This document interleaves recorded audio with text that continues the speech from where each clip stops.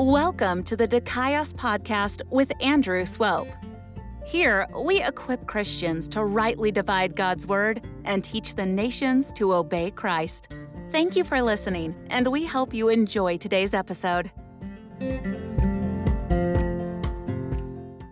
Romans 1:21 through 25 says this, "For although they knew God, they did not honor him as God or give thanks to him, but they became futile in their thinking, and their foolish hearts were darkened. Claiming to be wise, they became fools, and exchanged the glory of the immortal God for images resembling mortal man and birds and animals and creeping things.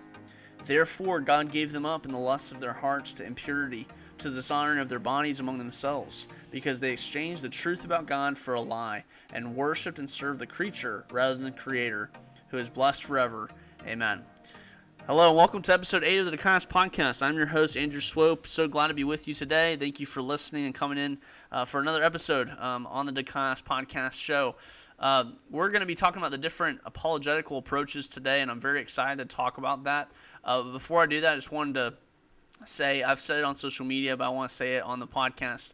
Thank you so much to those of you who've been praying and have been thinking about our ministry at the abortion clinic. God's been working in such amazing ways, in such profound ways, especially these past few weeks.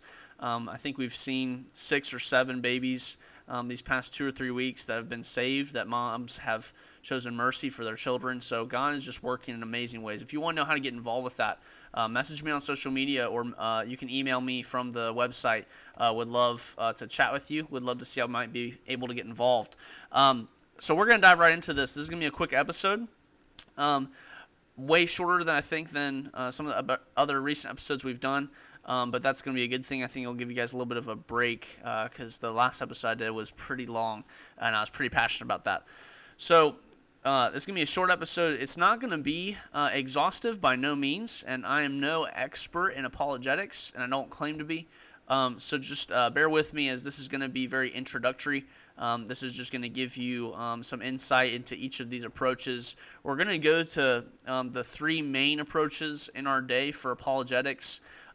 There's a couple others. There's probably 2 other approaches we could talk about, but we're not going to go into detail into those, at least for this episode today. So let's go ahead and dive right in. The first approach is the evidential approach.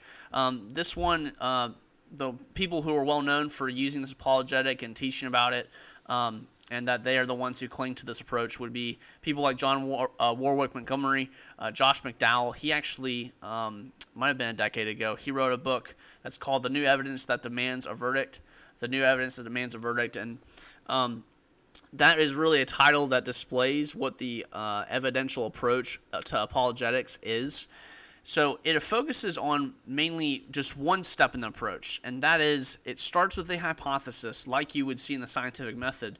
It starts with maybe a hypothesis or a claim, but it seeks to prove. It seeks to prove that hypothesis. It seeks to prove that theory. So, for example, with Christianity, the theory of the resurrection, or the theory that Noah's Ark and the flood really happened, and seeking evidence for that.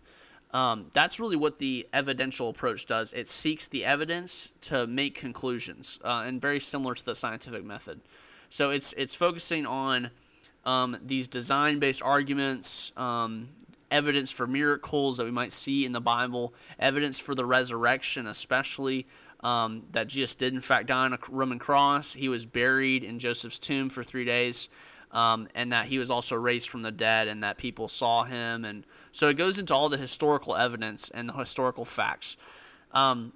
And many times people are known that argue for this approach or use this approach. They go after the design-based arguments. They go after the idea that there is the supernatural, and we can give evidence for that. Some distinctions about this, very specific and really quickly, is just that this approach focuses on historical facts. It looks at the historical facts for the Christian faith. It looks for miracles. It looks for evidence for the resurrection of Jesus.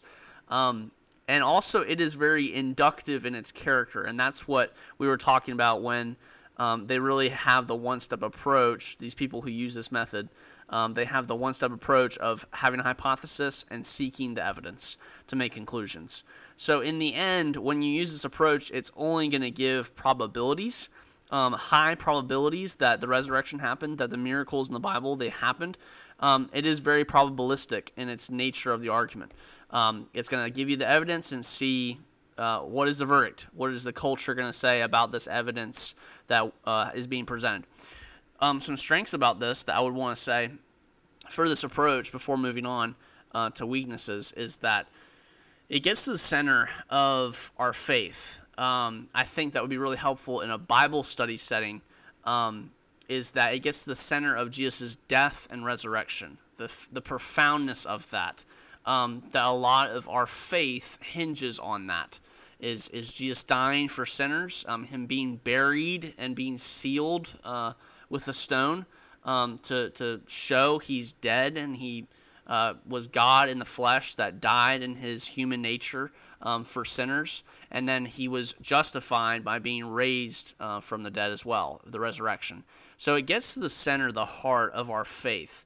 But I would not say that this needs to be the primary means by which we have a conversation with an unbeliever, we have a conversation with somebody of another religion, trying to give them evidence for the resurrection of Jesus. I think it's more edifying if we are to talk with other believers, those who have already got our presuppositions, they already hold to the biblical worldview, to talk with them about the fact that Jesus died, the fact that we have evidence in history that Jesus did in fact die, that there's outside evidence from outside of the Christian circles. There's secular historical evidence, there's Jewish historical evidence to show that Jesus did in fact die, and there's evidence that he was raised from the dead. So that can be in a Bible study setting, and I think that is what makes this approach so strong, is it can be very edifying for the believer. But the difficulty with this approach is that it only is going to give probabilities for the unbeliever. It's only going to give probabilities for the one who is secular or the one who is of another belief. It's only going to give the probability. It's the high likelihood that the resurrection happened. And so it's hard to entirely, completely prove the resurrection. We weren't there. We're not able to, do experiments now. We're not able to pick up our evidence right now. So it's not entirely provable, just like science is not entirely provable. That's the weakness of this argument. Another thing that can happen at the end of an approach like this, that's very unfortunate, but it is the case with this, is that an atheist could respond, okay, you've proven to me the resurrection, you proved to me this guy named Jesus, he rose from the dead. Man, isn't that crazy that our universe, just these random things, by these random processes, somehow, some way, this guy was raised from the dead. Isn't the universe just so strange that these things happen? And that's the weakness there. It shows the weakness that the argument, it really, in its nature, is just probabilities. And so evidences can be good, but I think we need to come back to the idea that evidence for the resurrection, the death, the miracles that we see in the Bible should be edifying for the believer who is doing Bible study, for the one who has already clinged to the biblical worldview and wants to be more certain of the things that they've already believed. I think evidences are a beautiful thing that we can do together in Bible studies. But, of course, evidence is important, and we'll talk about that later on, the approach that I think is best. The second approach is the classical approach to apologetics. People like Augustine, R.C. Sproul, William Lane Craig, Norman Geisler, people like Anselm are known, I guess, as being people who held to this approach. It's a very rationalistic approach. It demonstrates that we can use human reasoning to understand that God does in fact exist, and that Christ is in fact divine, and the scriptures are our ultimate authority because they're God-inspired. So the evidential approach was more inductive in the sense that we're going to gain this information and make conclusions from this evidence that we're getting. The classical approach to apologetics is very deductive in that it takes apart different things that we might be able to observe and maybe even different conclusions, and it picks those apart to show whether they're inconsistent or whether they're consistent. So it pulls things apart. It uses a lot of rationality to understand that God's existence is necessary, and here is reasoning why it's necessary. Here's how it holds up. So it's picking out things piece by piece, and that's why I think people love about this approach, is that it is very systematic in its approach. It has things all tightly knit together, and it pulls things apart, and it asks questions.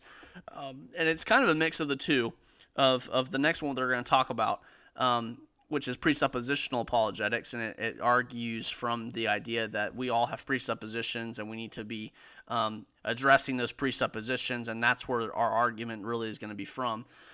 With the evidential approach, it's kind of a mix of the two. The classical it intertwines these two, the presuppositional and the evidential, and tries to get the best of both worlds.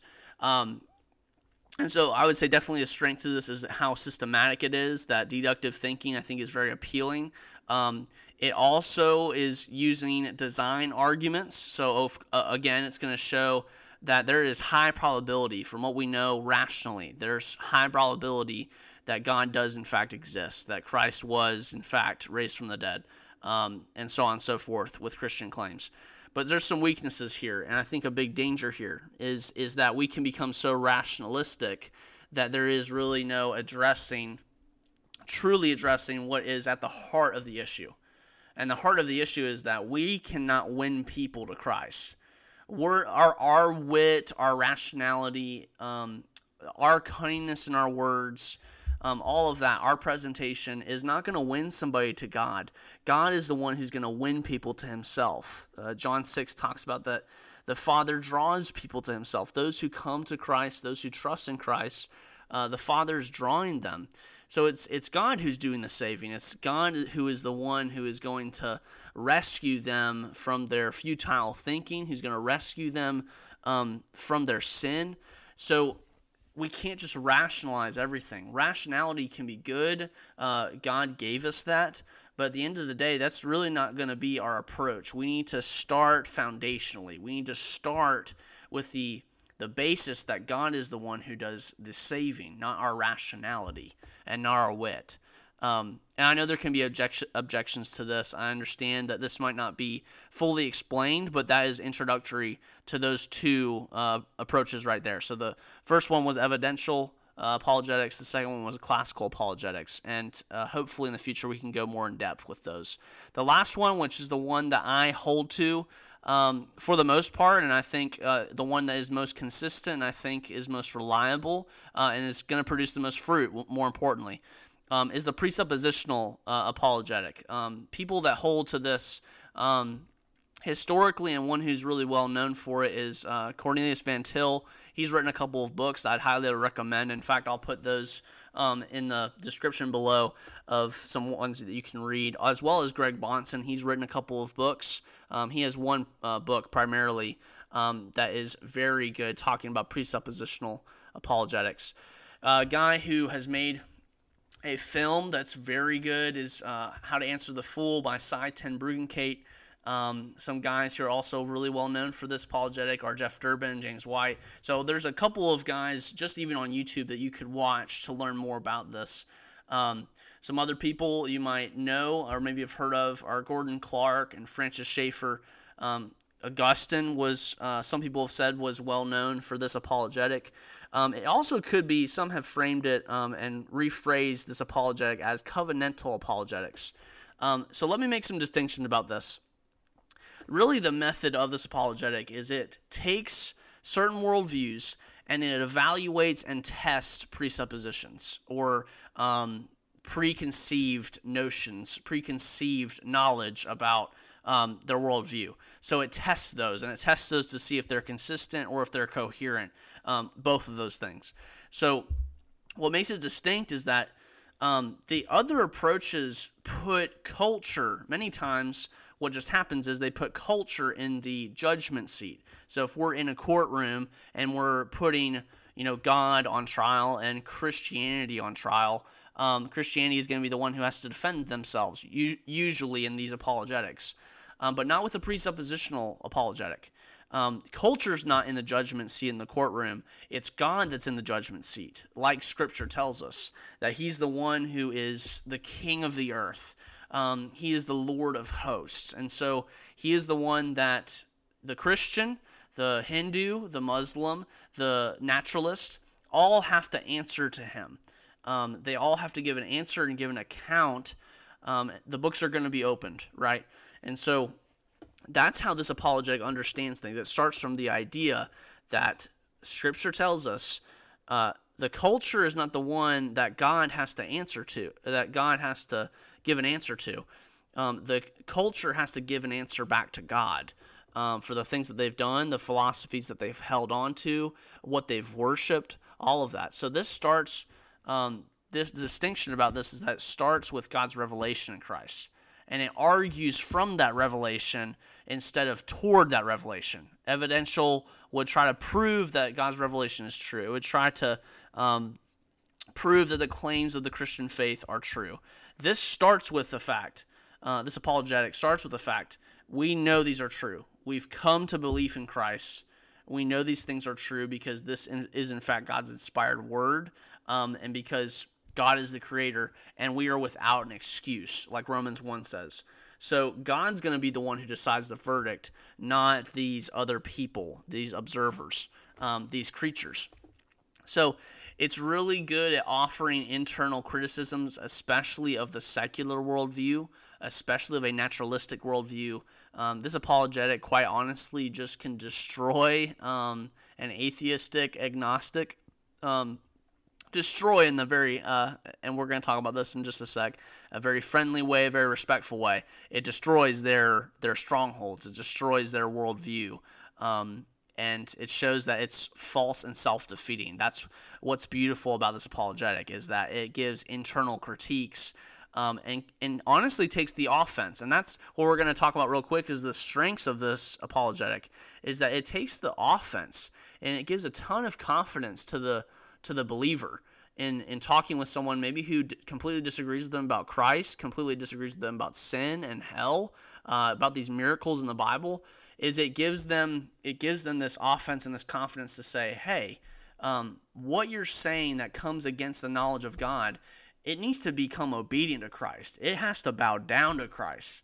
And hopefully the YouTube channel is helpful in displaying this and actually seeing how this plays out in an interaction. And that's what we're trying to do our best with, is giving you content where we're talking with people on the street or at the abortion clinic, and it shows you how we're using this apologetic. And it's actually quite beautiful when it's done correctly. And I by no means am doing this perfectly. I don't know how to use this approach to the best that I can, to the best that it could be used. I'm just trying to show people how it is, in fact, helpful. And it gives the believer confidence instead of having to feel like you have to play on defense with these unbelievers. And so, man, the strength about this apologetic is it's not going to try to give probabilities. In fact, because God's revealed himself, because he has spoken, his word is God-breathed, it gives the believer confidence, assurance, and certainty. And so we get to hold on to knowledge. And the reality is the unbeliever has no knowledge, because if they claim that they can't be certain of things, if they can't be certain of what is true, then they've given up knowledge completely. That's a thing that Cy ten Bruggencate, if you watch his film of How to Answer the Fool, this is something he does beautifully, is he shows that you, as an unbeliever or somebody who says you really can't know truth, you've given up on knowledge, on any way of knowing something. You've given up on any sense of reality, to be quite frank. And he does a beautiful job of doing this, of addressing that. So, some things to be careful of with this apologetic is something I want to note that I just kind of mentioned briefly, is being very watchful and careful of, once you've started to learn about this apologetic, not carrying around a sense of arrogance. And that's something I've had to be careful of, I've had to be watchful of, is not becoming so puffed up. And this is something God actually speaks against. He actually commands us not to be puffed up, not to be proud in our spirit, but to be humble and contrite before God, being submissive to Christ, So we have to be super careful about being arrogant, not just in a way towards God, but we need to be careful being arrogant toward other people. We have to be watchful of that. I mean, 1 Peter 3:15 tells us, right in the midst of all of that good stuff that talks about that we need to make a defense and give a reason for the hope that's within us. In the midst of all of that, it says that we need to do it with gentleness and respect. So hold on to that. You need to be praying in that way, that you wouldn't win the argument, that you wouldn't destroy a worldview, although God's going to do that by his word, but that you, as the vessel, would be humble before God, and that God would bring you to your knees. That if necessary, a conversation might go bad to show you that you need to be humbled before God, and that might take place. So we have to be careful of that. But the another weakness about this apologetic is that we can actually become lazy. We can become lazy in this apologetic because we think that, we've got God's word, we've got God's revelation, we've got certainty, so I don't need to do any of my homework on these other religions or these other perspectives. And that is wrong. It's so false. The presuppositionalist needs to do the best they can, and honestly, they need to be the best out there at understanding other people's perspectives, at understanding what does an other worldview believe. Because if you have that knowledge, if you've done your homework on these different religions, a religion that I'm recently encountering in downtown Greenville is this cult basically called the Black Hebrew Israelites. Very interesting sect, very interesting cult that I would say, very interesting false teaching that needs to be understood, and it needs to be reflected on, and I need to do my homework on them. And just because I have God's word does not mean I can completely not seek to understand more about these worldviews. The Evidentialist does a great job. The classical apologist does a great job of looking at other religions. We have to do our homework as a presuppositionalist. When the time comes, we need to be really good at showing that the scriptures are in fact the authoritative word of God, and there's historical evidence for that. We've got to work hard at that. We've got to be certain of the resurrection. We've got to be certain, not because of evidence solely, but because we've come to believe this, because God has in fact saved us, because he's opened our eyes, he's opened our ears, he's softened our heart to believe in the good news of Jesus Christ. And so we've got to understand that that's where our foundation is. Our foundation is from our faith. But out of that, there needs to be this consideration that we have for these other religions and how to better handle them, better deal with them in conversation. So study the Muslims, study the Quran, study Hinduism, study the Hebrew Israelites, study Mormonism, study them, and study the scriptures. Understand the scriptures. I could not say this enough. If you want to be good at this apologetic, just study the scriptures. Just memorize scripture, read scripture, meditate on scripture. That's the beautiful thing about this approach, is you just get to go into the Bible more. And you get to, every single time, and I will say without fail, the beautiful thing, and I'm going back to strengths here, the beautiful thing about this apologetic is every single time I talk with an unbeliever or somebody of a different religion or whatever, every single time I talk with them and I use this apologetic, I always get to the gospel. I always get to the gospel, not just talking about evidence that the stone was rolled away, not just evidence and historical facts that Jesus was on a Roman cross, but that I get to the message of the gospel. That's the beautiful thing about this apologetic, and that's actually why this apologetic can be so well used in the pulpit as well. It can be used by the preacher to really edify his church in ways that we can address the culture, and we can go after these philosophies, these opinions that come against the knowledge of God, and make them obedient to Christ. And in that process, we're making the nations obedient to Christ. We're discipling the peoples of the nations.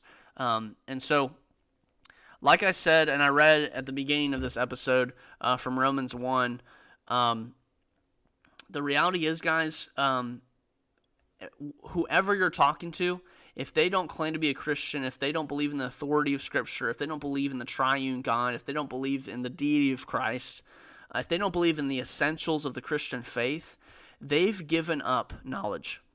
They've become futile in their thinking. Their foolish hearts have become darkened, like it says. They know about God, but they choose not to honor him as God or give thanks to him as God. It's this idea that somebody can know about God, but they aren't willing to acknowledge him as God and King. And so because they do that, they become futile in their thinking. They become, like it says in Romans 1, they're reprobate in their mind.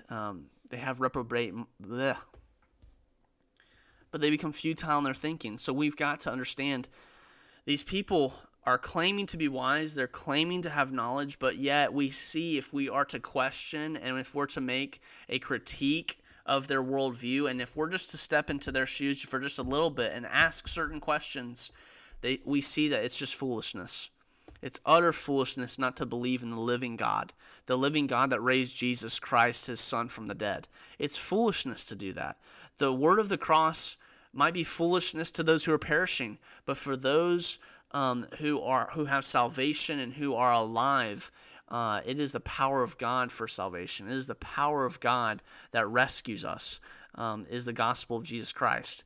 And so I just want you to understand this, that there's going to be frustrations ahead whether you're in ministry, whether you're just being a faithful Christian, whether you join us out in the streets or in the abortion clinic, or whether you're raising your family. There's going to be times where there's people in our lives who are trading the truth for a lie. They're not worshiping the God that created them, but they're choosing to worship and serve creatures and idols. And sometimes God gives them up to the lusts of their hearts. But God says that, I think it's in 2 Timothy chapter 2, that God gives them over to those things. God gives them over to impurities and to sins and transgressions and to darkness, so that they might be granted repentance. And that's what we have to do sometimes, is we can talk with somebody and talk with this unbeliever or the Muslim or whatever. But at the end of the day, God's going to be the one to change their hearts. He's going to have to be the one that doesn't give them a heart of stone, but changes them so they have a heart of flesh that responds to the word of the cross, the truth about God from his word. So he's the one that does the changing. We don't do anything. We don't do jack squat. We're just supposed to be faithful. And when we are faithful, that's when God brings about his saving message, and he brings about, he grants them repentance and faith in Christ. Thank you so much for listening to the episode of the Declass Podcast. If you want to learn more about our ministry, if you want maybe some more resources to continue to help you to grow in your understanding of the Scriptures and your use of the Scriptures, as well as you going out and making disciples. If you want help with that, you can go to our Instagram page, go to our Facebook page. You can go to our website. We have a couple of articles there. I plan to post another article eventually. Thank you so much for listening, and I hope you have a great rest of your day. God bless.